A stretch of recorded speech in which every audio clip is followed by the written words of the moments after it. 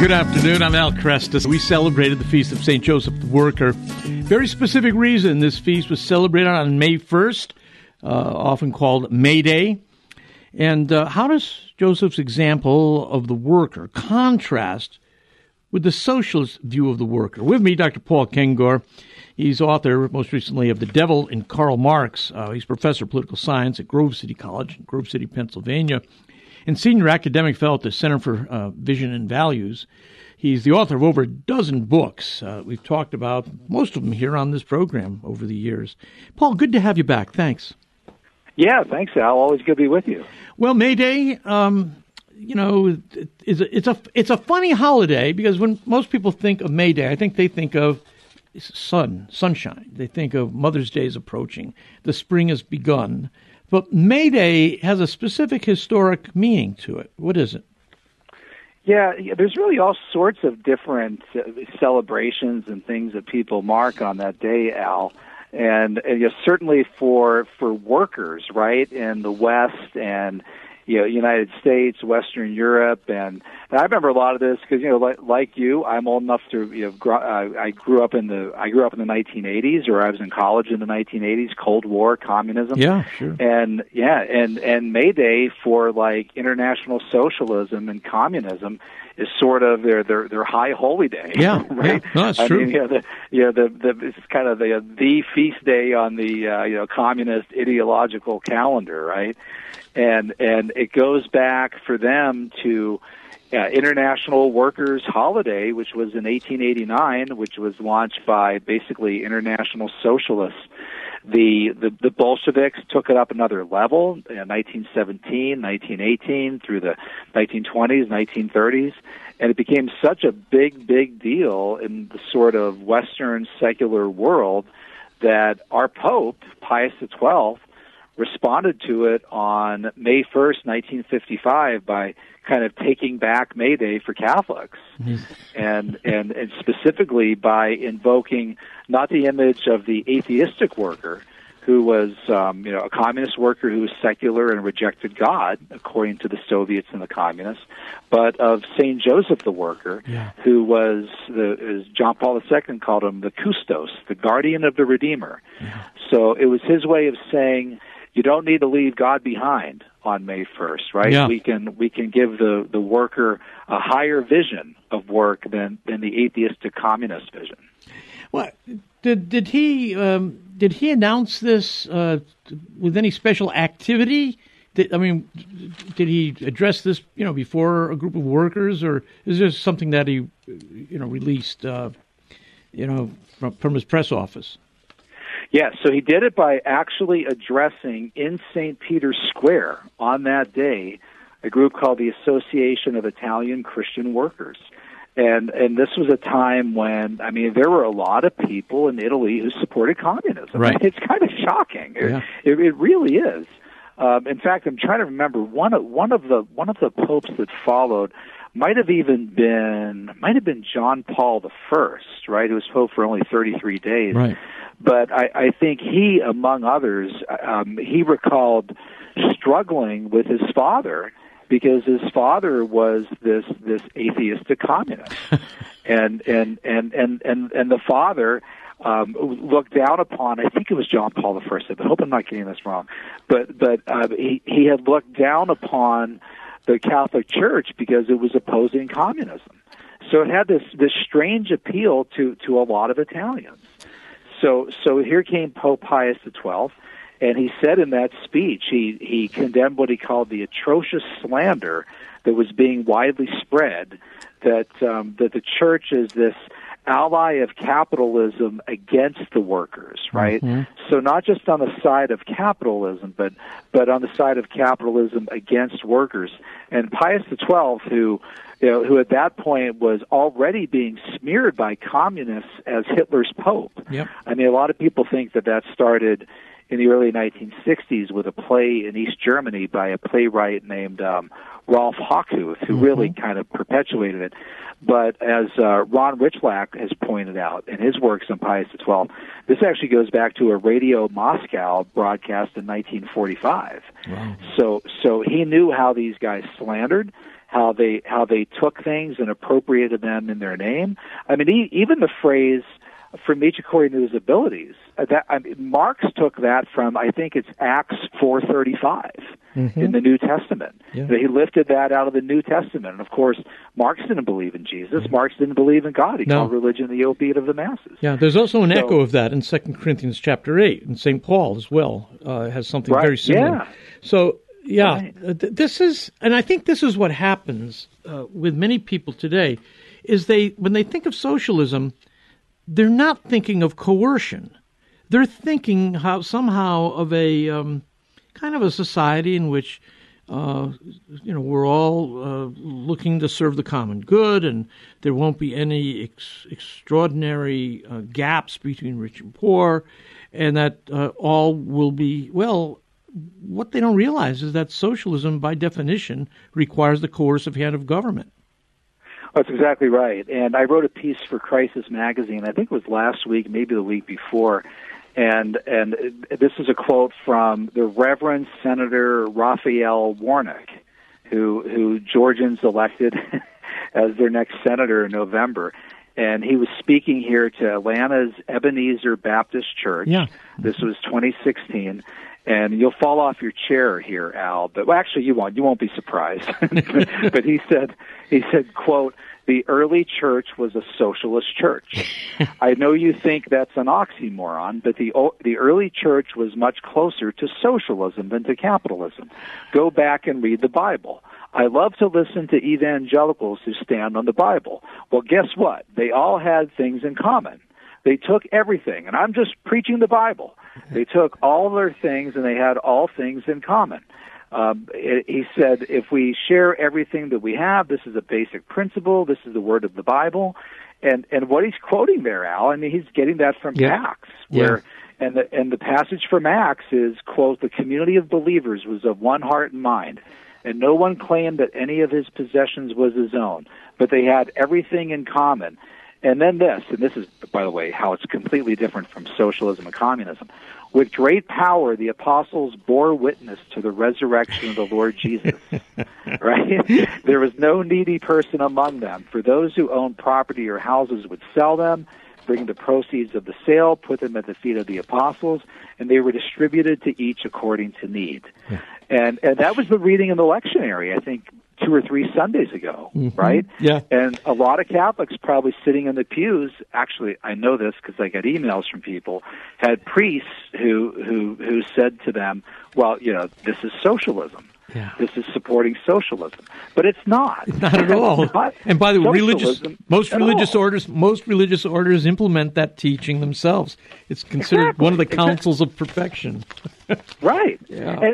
And they do so because, quite contrary to what Raphael Warnock says and what Acts 4:32 says, they're doing this to bear witness to the resurrection of the Lord Jesus. Exactly. And also they're doing it voluntarily, absolutely, not as states, right, but as societies, not even societies, but as groups of religious believers, yep, who, motivated by Christ and Christian compassion, voluntary acts of free will benevolence, are deciding to pull together and share some of their resources. This is utterly and completely and totally 100% different from a collectivist state using the force and compulsion of the long arm of the government, an atheistic state which calls socialism or communism, calls religion the opiate of the masses, forcibly taking all of people's stuff and redistributing it. That's not socialism. Socialism comes 1,800 years after this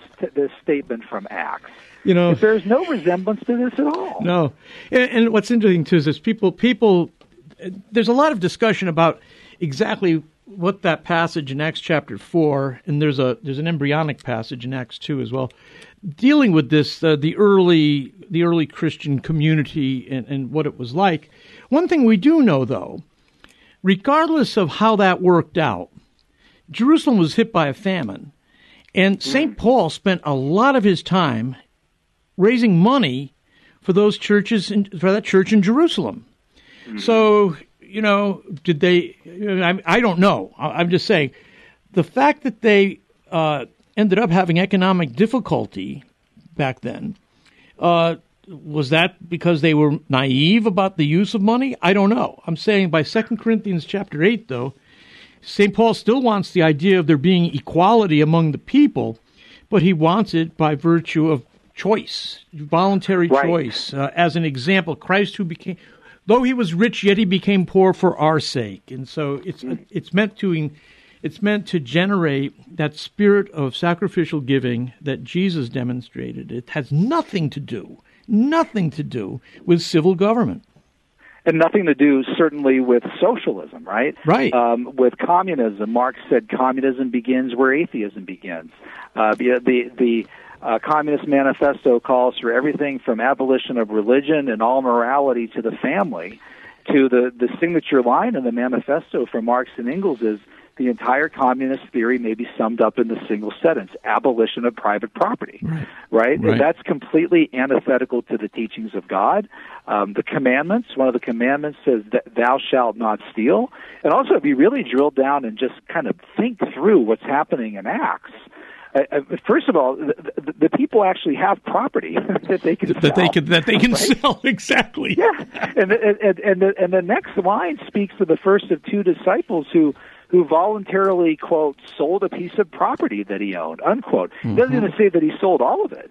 He sold a piece of property that he owned, and he basically gave that to the church. So the fact that they can even sell stuff that they own, and Jesus, the son of Joseph, right, Joseph the worker, they were carpenters. They probably did some form of they were hired hands, contractors, right? Yep.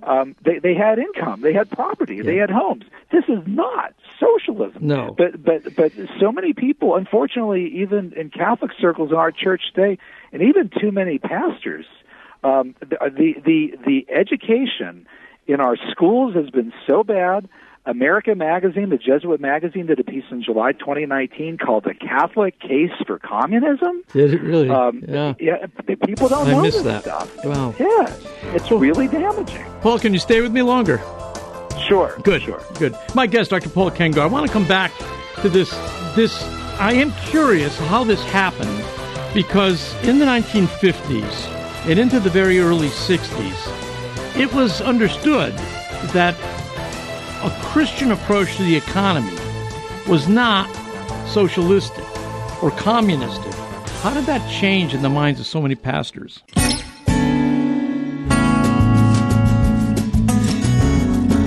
Good afternoon. I'm Al Cresta, with me Dr. Paul Kengor, looking over the May 1st, that is May Day, you've heard that said. It's the feast of St. Joseph the Worker.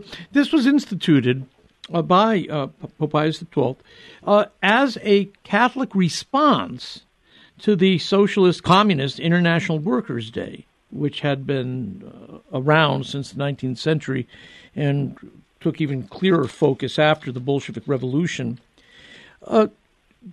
The Catholic Church, by, I think, 1955, when this was declared, I believe, the Catholic Church had already been writing systematically on what was originally called the social question. And this was in the late 19th century when Leo XIII gave us Rerum Novarum, it's a magnificent document in which he makes it clear that private property is a function of natural law. He warns against socialism. And this opposition to communism, socialism, and they were often spoken of together. There's some technical differences between the two. But fundamentally, it has to do with the state owning the means of production. The Catholic Church had its own approach to this question. And it was very clear that the Church stood against communism. You think of Archbishop Fulton Sheen. Later on, with his TV talks. And then what happened? Second Vatican Council comes along, John the 23rd, the 60s. And after that, it seems as though socialism is now spoken of favorably. And if you speak against it, you're under suspicion among certain Catholics, Catholic groups in America. Do you know, Paul, how that happened? Yeah, I again blame it on our educational systems. I just I had a student in my office a half hour ago, and he's a Catholic student here at Grove City College. He's a sophomore, and he came here from a Catholic high school in the Chicago suburbs, and Al, he just shared horror story with me after horror story about what he learned in the classroom, about everything from socialism to how gender is fluid, and he went on and on and on with things in direct violation of church teaching, and it just keeps getting worse, and oftentimes they're taught incorrect things, or they're not even taught the better alternative. In fact, a great example of that. Probably the church's best statement on socialism, communism, was Quadragesimo Anno. Yes, which was published in 1931, and this is a quote from Pius XI. Yeah, a celebration of 40 years after Rerum Novarum. It's exactly. Yeah. And by the way, and St. John the 23rd, even who a lot of liberal Catholics consider kind of their liberal pope, their guy, right? He warned. He said that not even moderate forms of socialism are acceptable. Right. And even Pope Francis said, quote, "The Marxist ideology is wrong," unquote. And it's ironic because if you do a Google search on America Magazine, the Catholic Case for Communism, that piece that pops up in July 2019, they have the leader of Bolivia handing Pope Francis the so-called communist crucifix, right? Communist crucifix, which is like Jesus on this hammer and sickle. And of course, Francis, who has really said almost nothing about communism and definitely doesn't really condemn it very often at all, has at least on one occasion in December 2013 said categorically, quote, "Marxism is wrong," unquote. Right. So even the popes that people, for lack of a better term, consider the most liberal on these issues have condemned Marxism and socialism, but probably Quadragesimo Anno, so it would have been on the 40th anniversary of Rerum Novarum. That was 1891. So this would have been 1931. And Pius XI stated there, quote, "Religious socialism, Christian socialism are contradictory terms. No one can be at the same time a good Catholic and a true socialist," unquote. Yeah. And I think maybe the most important thing he said here, and this gets back to my point about how a lot of the bad education, they don't really even teach how we offer a positive alternative to this as Catholics. He said there that Christians that for whatever reason are attracted by socialism, right? And he can't quite get his mind around why you would be, right? But if you are, they quote, "They ought to profess Christian truth, whole and entirely, openly and sincerely, and not connive at error in any way." That's a great line. This statement, Al, "If they truly wish to be heralds of the gospel, let them above all strive to show to socialists that socialist claims, so far as they are just," and by the way, that's an argument, right, whether or not they're even just, "are far more strongly supported by the principles of Christian faith and Christian charity."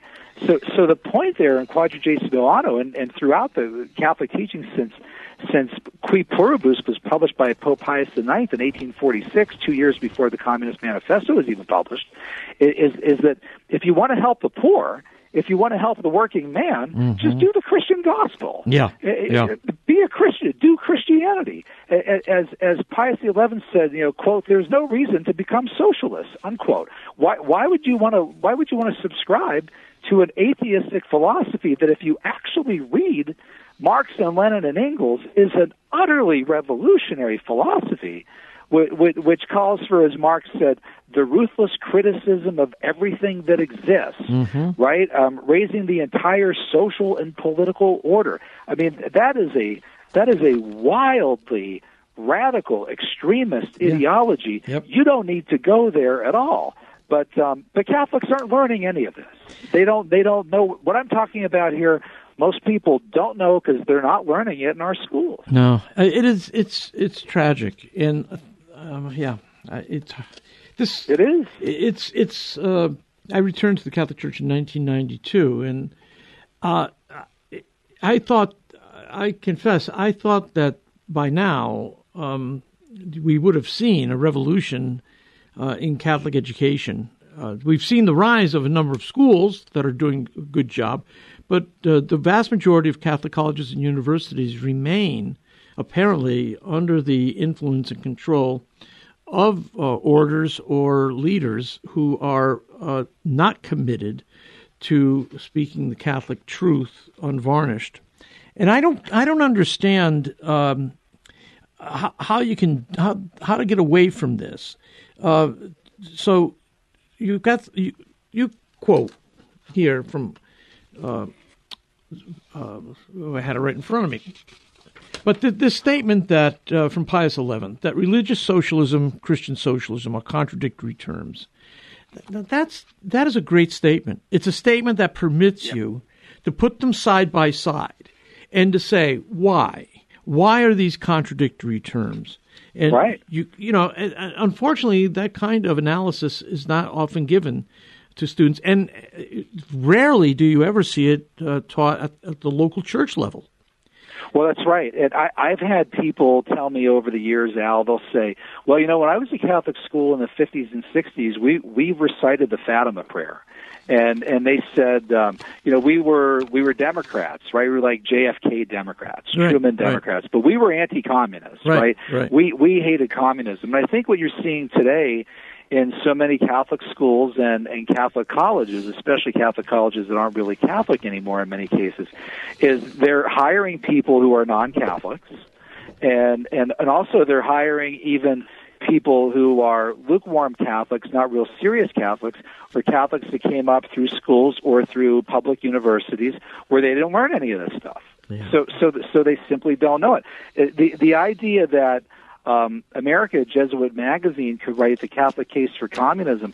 Pope Pius XI's encyclical from March 1937 on atheistic communism described Marxism as a, quote, satanic scourge. Yeah. A satanic scourge. Yeah. I mean, the 1949 Papal Decree against Communism by Pius XII, I'm not exaggerating, Al. America magazine probably would have been excommunicated. Back then, under that decree, just for publishing that article. Yeah. So I'm not calling for that here. I'm just saying what an incredible situation it is to read a piece like that. And the 1937 encyclical by Pius XI on atheistic communism, which invokes St. Joseph for the battle against communism, that was 18 years before Pius XII came up with the Day of St. Joseph the Worker. This is a powerful statement in that encyclical. It said, quote, "The evil that we must combat is at its origin primarily an evil of the spiritual order, order." So they saw communism as not just something that didn't work because, say, it distorts markets, right? Or it doesn't understand economic theory.